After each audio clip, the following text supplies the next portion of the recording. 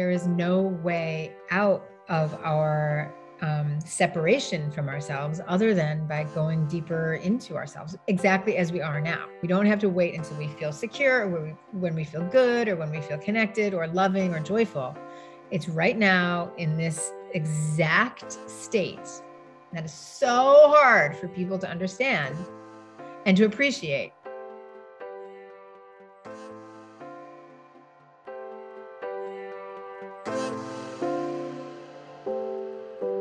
You're listening to the Wisdom for Wellbeing podcast, the show that blends science and heart to bring you evidence-based tips and tricks for cultivating a healthy, wealthy, and meaningful life. Now, here's your host, therapist, yogi, and fellow full life balancer, Dr. Caitlin Harkis. Hi there. Welcome to Wisdom for Wellbeing. It is Valentine's Day week. I wonder what that means for you. And I get it if you are not someone who's drawn to Valentine's Day because all of the cultural connotations around what it means and what relationship means. Yet there is one relationship that is with you your entire life through the thread of time. This is the relationship with yourself. And I am so excited to introduce you to Bethany Saltman, today's guest on Wisdom for Wellbeing and author of The Strange Situation. Bethany is an attachment expert, and what will come to light through this conversation, through this interview, is that we can cultivate a secure attachment with ourselves. We can delight. We can move to this state of inner knowing, inner authority, as Bethany calls it. So let me share a little bit more about Bethany with you. She is an author, an editor, a researcher, and her work can be seen in magazines like The New Yorker, New York Magazine, Atlantic Monthly, Parents, and many others. I first connected with her I audiobooked listening to The Strange Situation, A Mother's Journey into the Science of Attachment, which was published in April 2020 by Random House and is Bethany's first book. She is a writer by trade. It is an incredible book and a really nourishing book. It was inspired by the birth of her daughter in 2006, whom she loved dearly, but who she feared she was failing because she was still me and not the kind of mother she'd hoped to be. Her interview is going to be, I think, profound for anyone who has been on the parenthood journey and has felt like they're failing these little ones, these beings that they love so much from time to time, as well as being a profound interview for anyone who values relationships, including that relationship with yourself, which is where it all starts. Bethany shares about how her mother actually described this book as a love story with herself. I think that you'll agree. So let's dive in and I'll introduce you to Bethany now.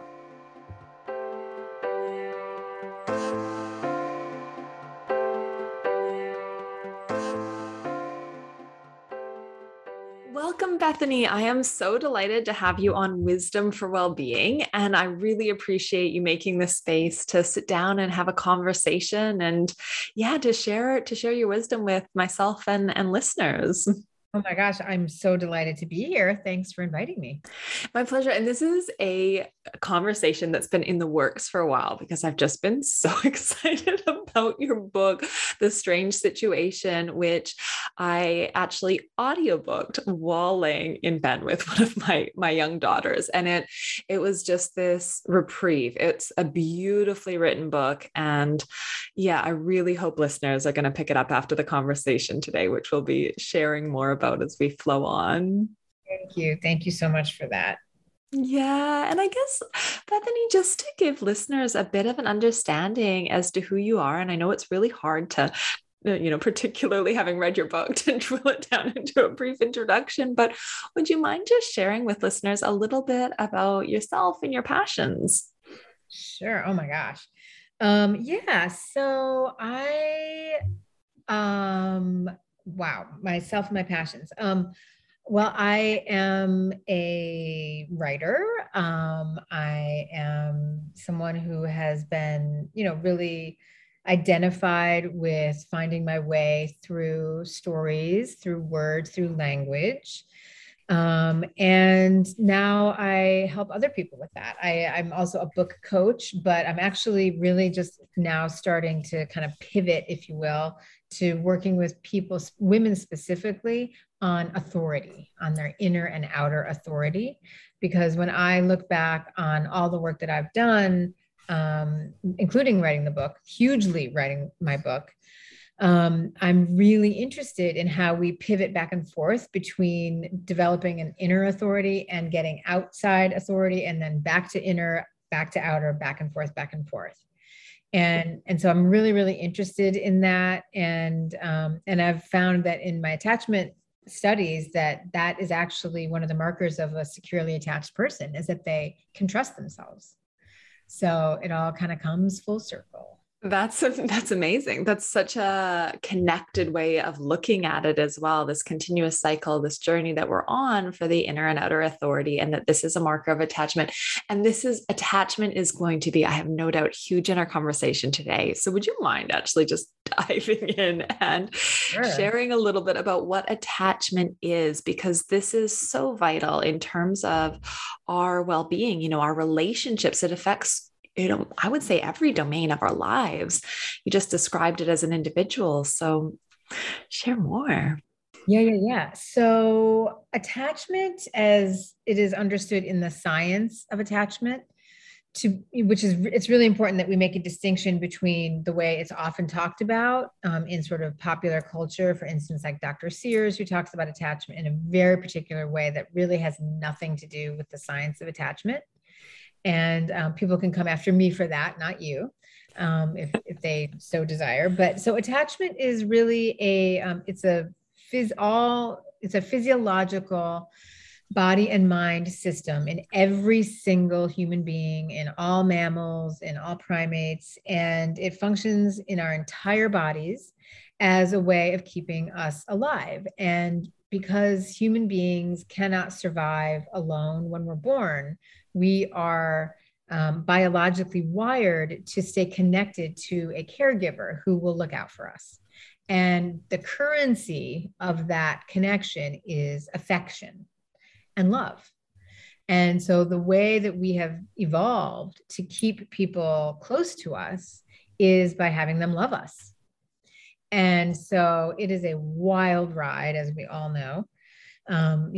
Giving and receiving love is incredibly complicated, but from an attachment point of view, it's also extremely simple. I like to give the example of the child in Target. I don't know if you have Target in Australia. We do. So this is a great example to use. Okay. So the child who is lost in Target, they're lost in the school supplies section or whatever. There will never come a time when they say, oh, well, I'm just going to stay here, or, hey, that person looks nice, I'll go with her. We are hardwired to stay close in close proximity to our caregivers. And the way that relationship pans out, if you will, the dynamic between the caregiver and the child really influences every aspect of our bodies, our minds, our thoughts, and our experiences in the world, because it is so deep and it's so profound. The way that it functions is through mirroring. So the quality of mirroring that we receive as babies and, all through our lives is what gives us the feeling of being connected to ourselves. Yeah. So it's this wild, mystical mirror that just goes generation after generation and that we internalize. So if our parents were well mirrored, they can probably mirror themselves well. They have an inner authority, and then they can mirror their child well. And then their child ends up internalizing that, and on and on and on. And that's really the basis of the whole thing. The mystical mirror that goes down generations. Yeah. That's an incredible way of putting it. And I really love how you come back to the hard science, the fact that this is hardwired, that it is physiological, that there's something so evolutionarily driven about it. And this is what I find with a lot of psychological concepts. When we really dive down into what's going on, there's an evolutionary component to it. And that differentiates it from pop science. And I have read the Sears books, and it's funny because I remember my dad saying, this can't be a thing. And as a new mom, when this stuff is presented to you, you want to do what's, right. And I'm air quoting for anyone listening right now, what's right for your baby. And I think we get carried away by that. And that's why I think your book is so important and influential, because it is based on science and data and is very practical when we learn what we can do to heal, in part, kind of diving into our own story. Exactly. I mean, it is data driven, but it's also very human. Mm-hmm. And of course, the best data is, and you're absolutely right that the way to do this work is to dive into our own story. I was just on a call before this one talking about this inner and outer authority business. And someone said, well, what if you're just totally screwed up? What if you were abandoned by your mother as a child? What if, you don't trust yourself? Is there any hope for you to ever develop inner authority? And I said, of course. The way that you develop your inner authority is to get to know your doubter, get to know that insecure self, get to know that kid who was abandoned by his mother and who is very much alive in you now. And so, that is what the science tells us. That is what every spiritual tradition tells us. There is no way out of our separation from ourselves other than by going deeper into ourselves, exactly as we are now. We don't have to wait until we feel secure, or when we feel good, or when we feel connected or loving or joyful. It's right now in this exact state that is so hard for people to understand and to appreciate. We feel like we should be different, I suppose, right? Like you're describing, kind of getting close to and holding, this part of us that is hurt. And, in some languaging, we could call it the shadow side, in some ways damaged, but it's actually not that we're damaged or flawed. It's that we're shining light on this area and holding space for it. And that brings us into a sense of wholeness. Yeah. I mean, that is the great irony of all of our lives, that when we connect intimately with our pain turns to joy. Our pain turns to light. Yeah. Joy and light. And you use in the book the language around delight. It's actually, it hit so close to home. I had a wonderful supervisor who would always talk about delight, and delighting in clients, delighting in children, and delight really resonated with you. Can you tell me a little bit about what it means for you? Sure. You actually seem like a very delighting person. I'm just meeting you right now, but I'm getting so much loving delight from you, even over this weird Zoom thing. So the joy of connection virtually. Yeah, but you seem to have that going on for you naturally. So that's very fortunate. Delight for me was really an important thing that I learned. So, as a new mother who felt like I was just the worst mother in the world, and that's not coming from like an ego place. It's not like, it wasn't that inflated sense of self that we sometimes see, that like, oh, I'm just like so terrible. It really was that I was struggling. I was legit struggling. And yes, I knew I wasn't the worst mother in the world, but I saw people around me who actually weren't struggling as much as I was. Have you seen the movie The Lost Daughter? I haven't, but I've seen you post it on Instagram. So it's like, when I get to watch movies again, that's on my radar. Yeah, well, turn the volume up. Yeah, I'll put in my headphones. I'll do it. Yeah, exactly. So she talks in that movie about being an unnatural mother. And I very much felt like an unnatural mother. And I really had problems. I yelled. I was very impatient, a lot of frustration. It was not good. And so when I started learning about attachment, and I thought that I had to be someone different, And when I learned that what Mary Ainsworth found was the thing that she saw most often in securely attached pairs was this feeling of mutual delight, I thought, ooh, delight, that's something I know about. That's something I feel. And I certainly feel it about my daughter, Azalea.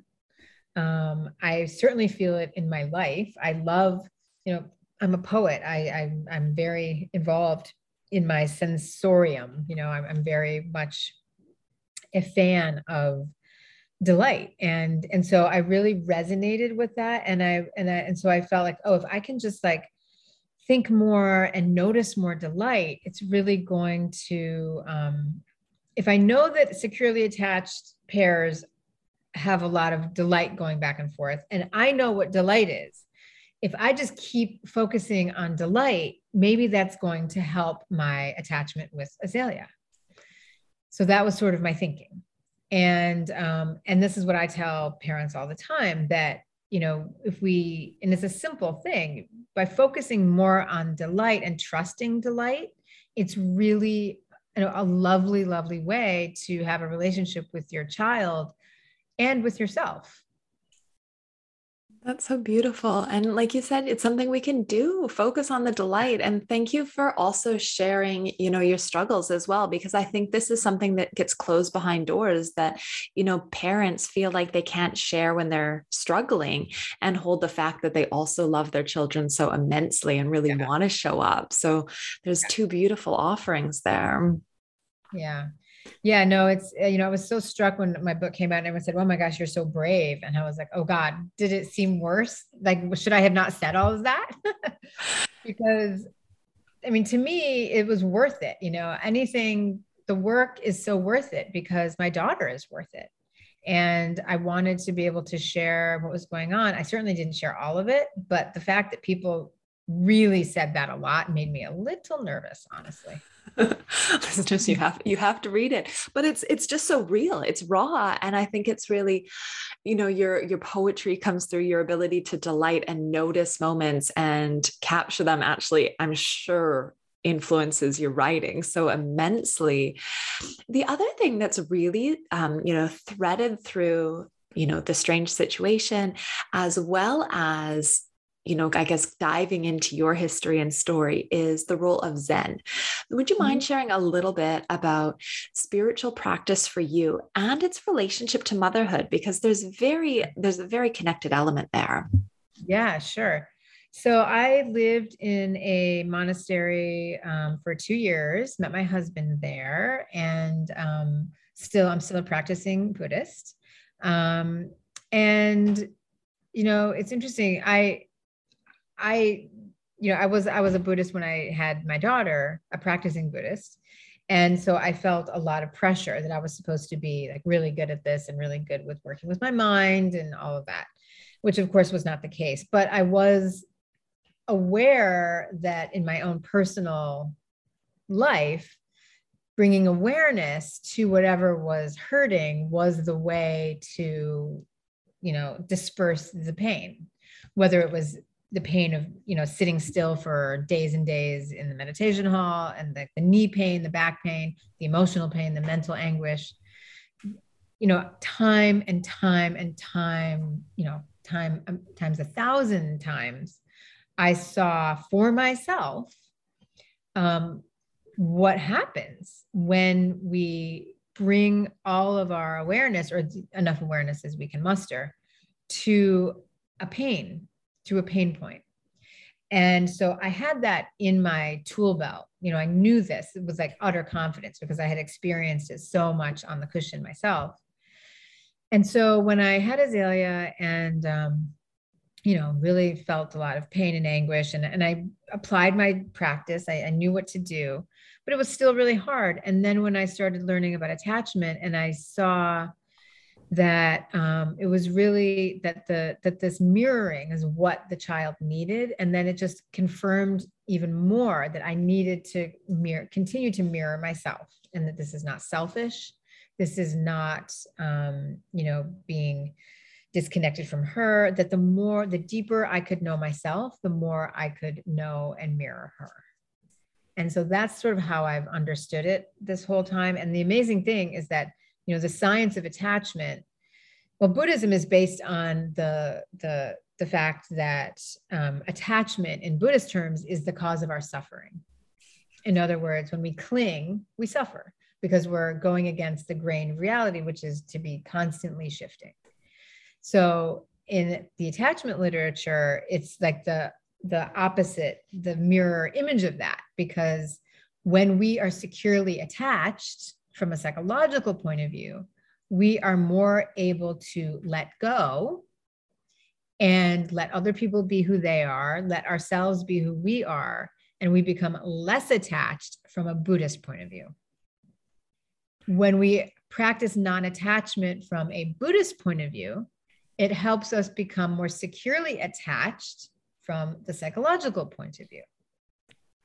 It's an incredible little sandwich. And a lot of languaging. Yeah. Which, I mean, secure attachment. Would you mind describing what secure attachment looks like? Because we're holding it as what we might be, moving towards and working to cultivate. What is secure attachment as opposed to insecure attachment, if you don't mind diving in? Of course. A secure attachment simply means that a child knows where their bread is buttered. They know when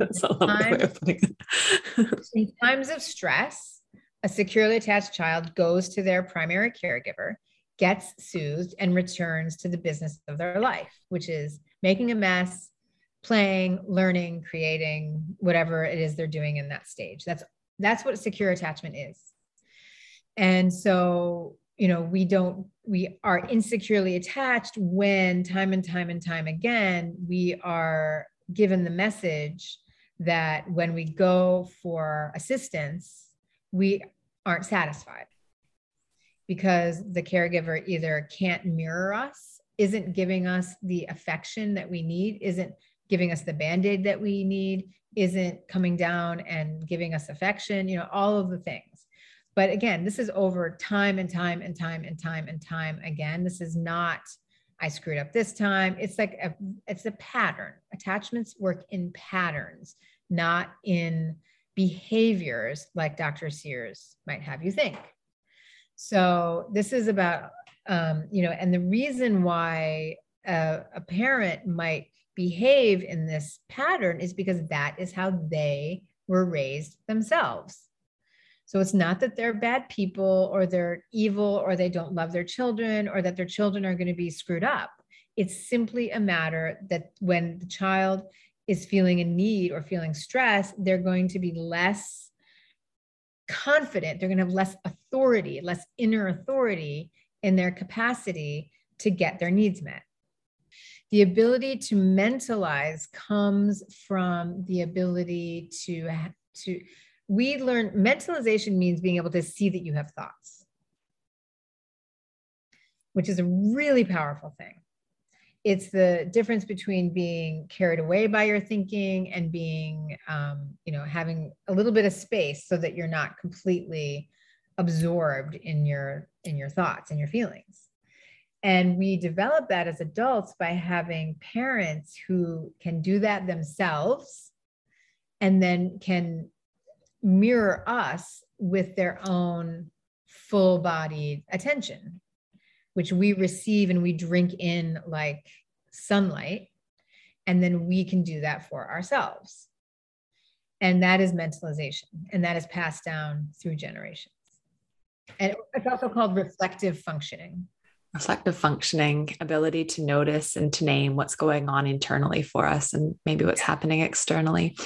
And what you're describing, Bethany, it isn't that, we're showing up happy, happy, joy, joy for our children all the time, or that we're trying to make them feel what we might, again, air quotes, call positive emotions or good emotions. We're actually kind of with whatever is. And with that coherence, that thread of coherence that could run through our lives. So noticing what was going on for us as children. And as you mentioned, that when someone has had a difficult experience, that's not the make or break. For sure, our childhood experiences will influence us, but there are things that we can do in terms of cultivating our ability to mentalize, to be with grief, pain, And, you describe in this book it almost being, like, I think someone described it to you as a love story of falling in love with yourself and this My mother said experience. that. My mother. Yeah, that's perfect, actually. I know, my mom. Yeah, and such beautiful languaging, to describe, our own love story with ourselves through this experience, this practice of reflecting and getting to know our journey. Is that where you would suggest someone perhaps starts to, cultivate more ability to notice and name, to mentalize, to reflect, to be with what is for them? Absolutely. Yep. I just took a note because I want to do a post on the love story of a lifetime. Yeah. Yeah. That's what I wanted. Well, that's what I wanted the subtitle of my book to be: Strange Situation, the Love Story of a Lifetime, because to me, that's what it's all about. And so, yeah, absolutely. I'm not saying, yes, you should learn to love yourself, but that's like, who can do that? That's so hard. It's really, you just start by developing the capacity to have awareness. And I've been actually reading Kristin Neff's book on self-compassion, and it's really great. I really recommend it. It's interesting, yeah, the self-compassion literature as well, because I think, self-compassion, the ability to practice self-compassion is so protective in terms of a host of mental health challenges. Like, I think one of the studies she was involved in highlights that when veterans come back from war, it's not actually their exposure to combat that predicts their PTSD. It's their level of self-compassion, which is incredible. This ability to be with what is. And with the self-compassion practice, a lot of it is noticing actually the moments for suffering. Yeah, absolutely. And this is something that is accessible to everyone. Yeah. And you don't have to become a Buddhist. You don't have to even meditate. There are so many ways to start to develop self-reflection. Self-reflection, self-compassion, it's all kind of coming together, isn't it? So I'm curious as to any advice that you might then have, self-compassion, reflecting on one's own story. Is there anything that someone who goes, oh, actually, maybe my secure or my attachment style is insecure, is not secure at this point in time? Is there anything else that you would advise those listeners to do? Well, what's really funny is that one of the hallmarks of the securely attached adult is that they value attachment. So if people are really feeling like they want to be, first of all, you won't know. The quizzes that you take online aren't going to tell you your pattern of attachment the way the science talks about. It's a very different kind of, it's a different kind of assessment, which I'm sure has some interesting legitimacy, but it's not the pattern of attachment that you would learn by going through the adult attachment interview and things like that. Which is described in your book as well, and is a very in-depth interview that people need very specific training to be able to administer. Exactly. So, but if you are having a feeling that you want to have a stronger, more secure attachment in your life, spend more time with your relationships. Get off of work early and take someone out for dinner, buy someone flowers for Valentine's Day, spend more time with your children. I can't tell you the number of times, it's really about like bringing this inner and outer thing together, because people really say they want a more connected relationship. They want to feel secure, et cetera, but they don't always want to do that thing, which means spending more time with people in your life. And, we can't do it all. And there are only so many hours in a day. And so I really encourage people, if they really feel like this is something that they want, it's not rocket science. The neuroplasticity thing is so real. Repair is so available. We can always start over. Even if your child is an adult, it is not too late to change your relationship. like ever too late. It's never too late. And so, but you have to get really real with yourself and give yourself like a real talking to and say, hey, I keep saying I want to do this, but I keep, making other plans or, other things are getting in the way. And that's fine. But then, there will be consequences for that.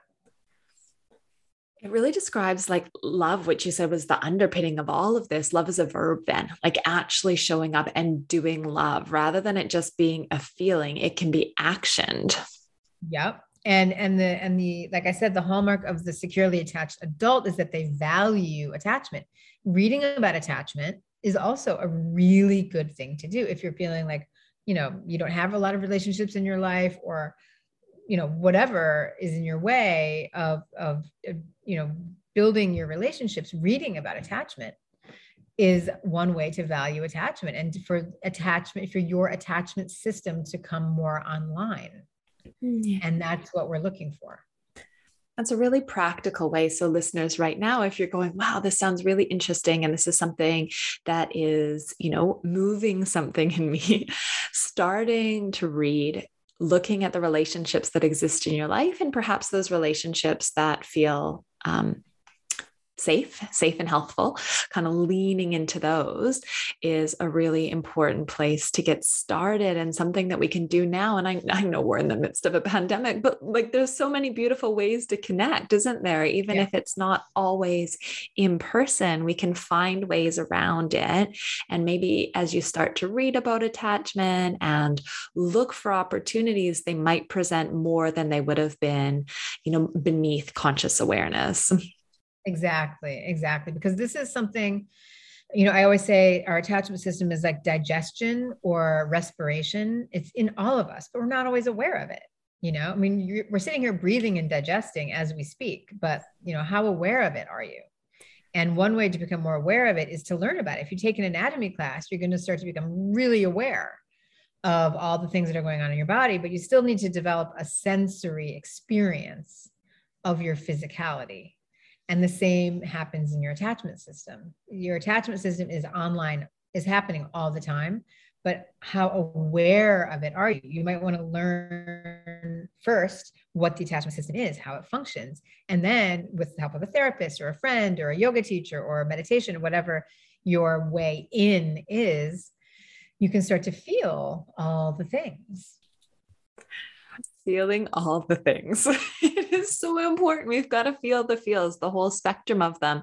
And that's so vital. And I love that you mentioned there's other pathways in as well, and I think that this is what yoga and meditation, this ability to kind of notice what's showing up on the cushion or the mat, can cultivate. And the languaging, I think, of therapy is really useful as well. So there's different ways depending on what is resonating with listeners, and knowing that it's never too late. Bethany, thank you for that. That's such an empowering and important reminder for those of us who might go, oh, well, the time has passed. It hasn't passed. It's never passed, as you said.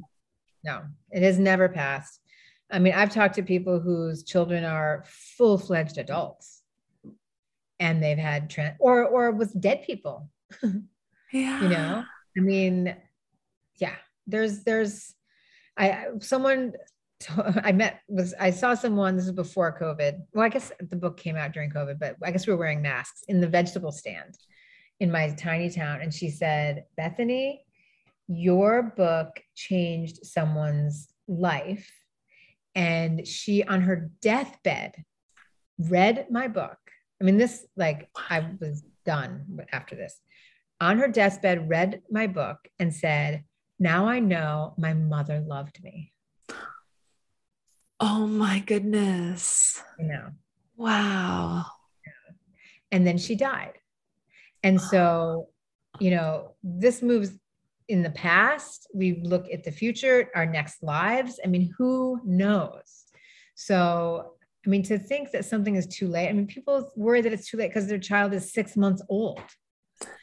We need to expand our view of what it means to be alive. And there's a lot going on that we aren't aware of. And so I really, really encourage people to land where they are, because there's no other place to be.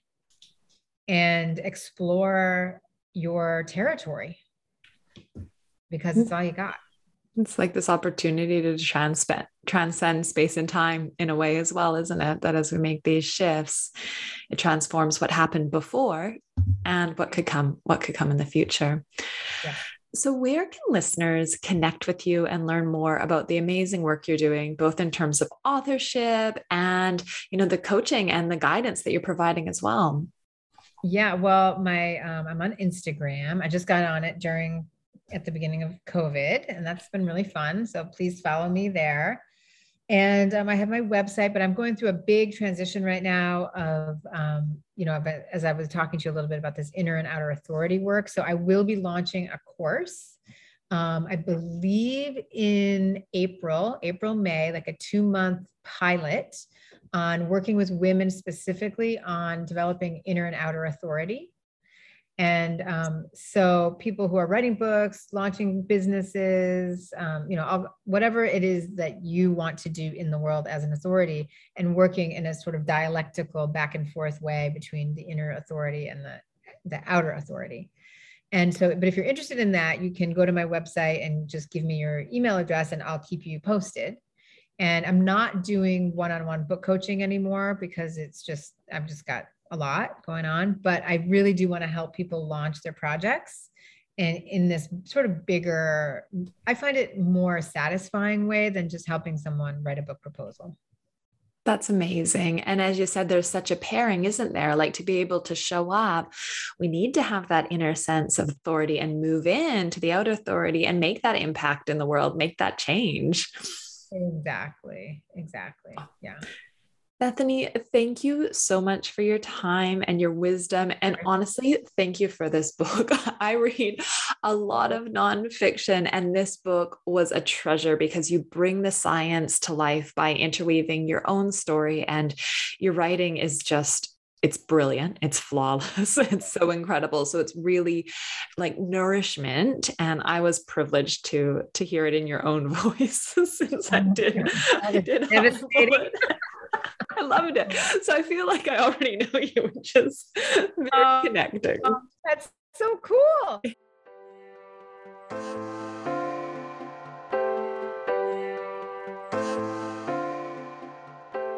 Well, I hope that you enjoyed that interview with Bethany as much as I did. I found it incredibly nourishing. I love that she really dives into the science, actually talking about physiology and this evolutionary element to attachment. I am an evolutionary science nerd in terms of understanding our experience as human beings and this overlay with well-being and mental health. I also thought that our deep dive into relationships with ourselves, the sense that it's never too late to understand, to connect, and build the ability to mentalize, to reflect, to notice and name what we are feeling in ourselves and in others. What power, and what is this journey of self-development, but getting to know our light and our dark, so to speak, and owning this as an individual. How beautiful that this is actually what leads us to this state of security in attachment. Attachment being this lifeblood of relationship, of connection. Head to BethanySaltman.com to dive into all of her offerings. And of course, get your hands physically on a copy of The Strange Situation or the audiobook, which is read in Bethany's own voice. I found it very powerful myself. I wish you a wonderful Valentine's Day week. May you be your own best Valentine. And I will look forward to connecting with you in the weeks ahead. Bye for now.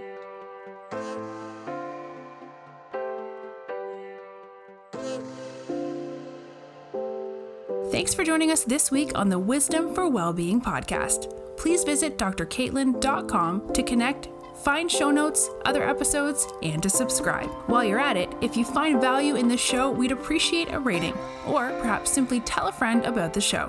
Wisdom for Wellbeing is not a substitute for professional, individualized mental health treatment.